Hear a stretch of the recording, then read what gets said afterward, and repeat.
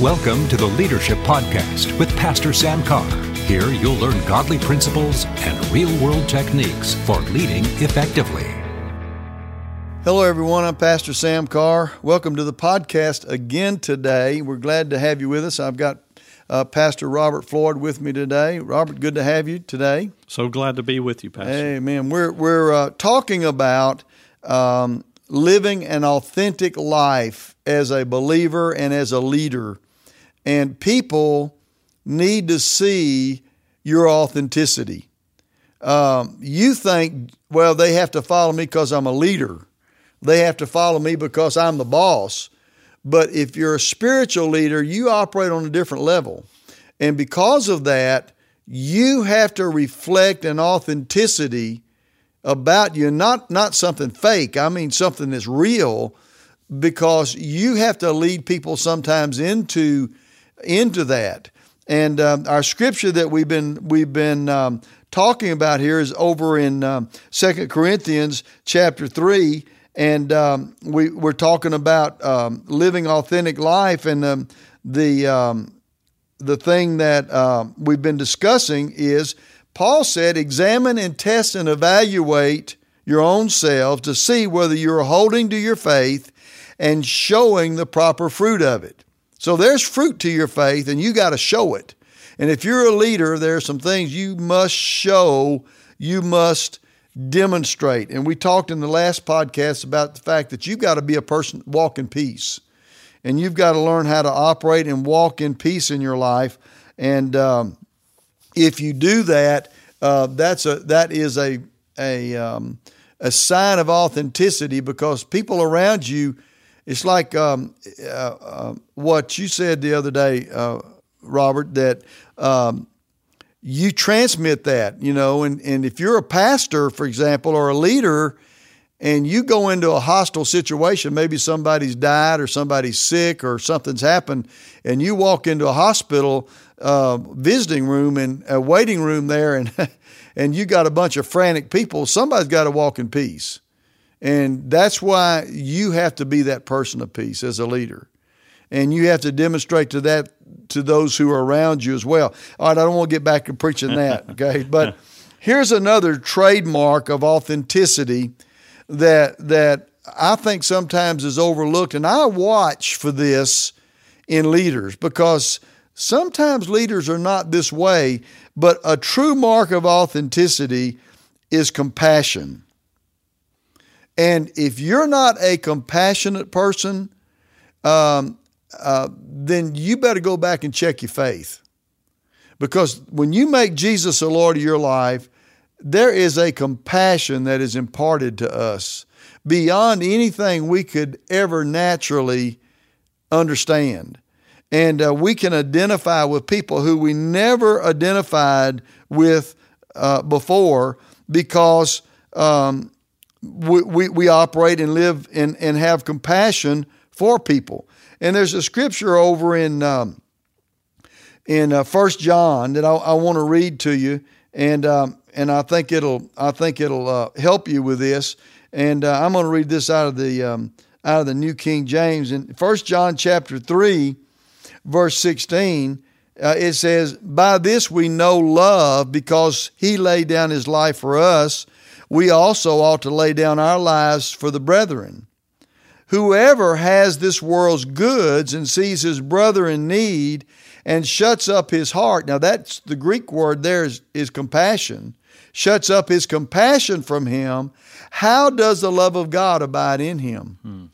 So you can talk about the love of God all you want to, but if you don't operate in compassion toward people, then something's wrong with your faith life. You're not an authentic person if compassion is not there and not a part of your life. Now, I'm not talking about trying to relieve guilt by trying to help somebody. Right. Okay. I'm talking about moving from your inward parts, from compassion, and you see something and it moves you. And I've been around too many leaders, Pastor, that man, you get them out of the pulpit, you get them around people or around uncomfortable circumstances, I've seen them walk away from things they should have dealt with. I've seen people try to come up to a leader, a pastor, or come up to someone just to share a hurt in their life, and they don't have time for them. Wow. That's scary. We have to be compassionate with people. And sometimes compassion takes time, and it also takes us out of our way. And if you're a leader and you find yourself going the other direction when you know somebody needs it, because right. we've all done that, you know. Yes, that's true. You know, we've all done that. And I remember I had a guy in my church that God dealt with me about, because I got to where I avoided him. He was needy. But he was always had something. And so every service, man, I couldn't even talk to anybody else because this guy would come up. And so I have to admit, this was many years ago, but I got to where I would try to avoid him. I knew he was coming, and I'm going to go a different direction. His name was Fred. And I said, oh, here comes Fred. So I'd go a different direction. And I'm telling you, God got all over me about that. Because if you are a Christian, you've got to be compassionate. Look at Jesus' life. He never turned anybody away. The worst case scenario with Jesus was a Canaanite woman who he wasn't called to preach to, but when she insisted, he stopped and ministered to her regarding her daughter. And I think sometimes if we're not careful, we revealed our lack of authenticity by our lack of compassion. And it talks about here, if you have this world's goods or ability to meet a need, and you see somebody in need and you shut up that compassion from them, the love of God's questioned then. And man, you can't operate without the love of God. And that's what comes into question when that happens in your life. So, do you hold back? I guess that's the thing that we have to be careful of. Now, look, I know there's another side of this. There are time stealers. Right. Okay. Right. And you have to deal with that. But when you feel something towards someone and you don't respond to that, that's a lack of authenticity. And I've been around leaders that I've been shocked. I mean, I was with a pastor one time, and a man came up to him who had a desperate need. He sent him to another church. Oh, wow. Rather than to minister to that person himself. Now he may have had a reason. He may have known this guy before. I don't know. But it shocked me. Okay? And you can't operate that way. The Bible tells us very clearly that if you see somebody and they come in your midst and they're dressed poorly, maybe they're not they're not high fashion, or they're not sharp, and you look at them and you don't have compassion toward them, and you look toward somebody who can help you, you better watch it. You better be careful. We are never to be high-minded. We are to be of low estate. We are to draw back and be willing to minister to people and have compassion toward people. Don't judge someone who has a need and then just kind of give out of a sense of, well, they need it, so I'm going to help them. There ought to be a true compassion in your heart. You say, well, I don't have that. Then you get in your prayer closet till you get it, because if you've got the Holy Spirit, you should have that in your life. Well, that's definitely part of your relationship with God. That's who He is. He had compassion on us. So if we're not having compassion, then there's a disconnect. There is from a God. disconnect, exactly. And again, like I said, John questions your love. Period. He questions it. Does the love of God even abide in you?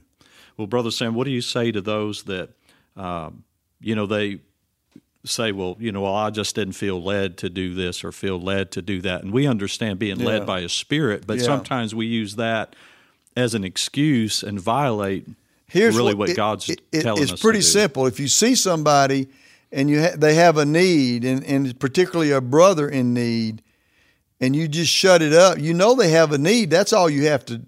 That's good. You know, that's all you have to have. You don't have to have some huge swelling, overcoming move. And I have had that for people, right? In very unusual circumstances. But you don't have to have that. I was driving to Dallas one time many years ago, and I don't recommend people pick up hitchhikers. I just don't. But I passed by this young man. It was like 25 degrees outside on Interstate 20 going to Dallas from Shreveport. And I drove by him, and I saw him out there, and I had an overwhelming compassion toward him. He didn't even have a coat on. So I turned around, took the next exit, and I turned around, and I came back and pulled over and picked him up. And so I'm going to make a long story short, but bottom line, his father, he was like 19 years old. His name was Robert. And his father, his mother lived in California, and his dad lived over in East Texas, and his dad kicked him out of the house because he didn't want him there with his new wife. Oh, wow. And he kicked him out with nothing. And I said, well, where are you going? He said, well, I'm going to go to Dallas and try to see if I can get a day job to try to earn enough money to get a bus ticket to go home. And so I just started talking to him about the Lord, and he wasn't saved. And I prayed for him, and he got saved on the way to Dallas. I took him to the bus station. I bought him a bus ticket, and to back to Los Angeles. And now, I know what some of you are thinking. Well, he probably cashed that ticket in. Listen, it doesn't matter. The compassion was there, and I don't believe he did. Okay, but so, he went from not even wanting to talk to me in the car to being open by the time we got to Dallas. And so I'll never forget this as long as I live. We were at the bus station, and we bought a ticket. In fact, the bus was going to leave pretty soon.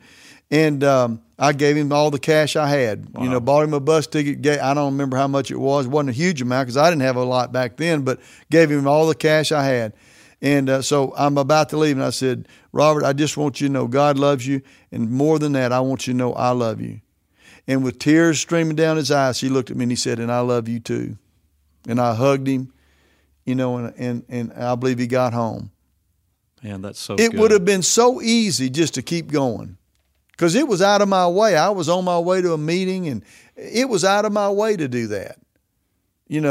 I didn't know what the guy was going to smell like, whether, or anything, smoking, all that. But you know what? When compassion comes, you can't shut it up. That's what John said. You can't shut it up. You've got to open it up.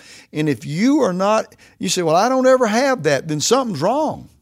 You've missed it. Yeah, is what it is. Absolutely. Something's wrong if you don't feel that compassion rising up and flowing out of you. So I just want to encourage you today. If you're not flowing in that, the Holy Spirit's in you. He can cause that to come alive on the inside of you. So you let it come alive because it's a sign of authenticity. If you're really a believer, you're a person of compassion. You can't discount that. And it has, like you said, really has nothing to do with being led by the Spirit. It has to do with that inner witness that you are a child of God. You walk in love, and you're not going to shut yourself off from needs in life. Amen. Amen. Let me just mention this real quick. You can't meet everybody's need, but you Right. can always pray with somebody. There's always something you can do. And that's not a consolation. That is not a consolation prize. That's right. Exactly. Hey, we're so glad you were with us today. I trust you got something out of the podcast, and we look forward to our next time together. God bless you. Thanks for joining us today on the podcast. The Leadership Podcast is part of Word of Life Ministries in Shreveport, Louisiana. You can connect with Pastor Carr or Word of Life Ministries on our Facebook, Twitter, or at our website, wordoflifecenter.org.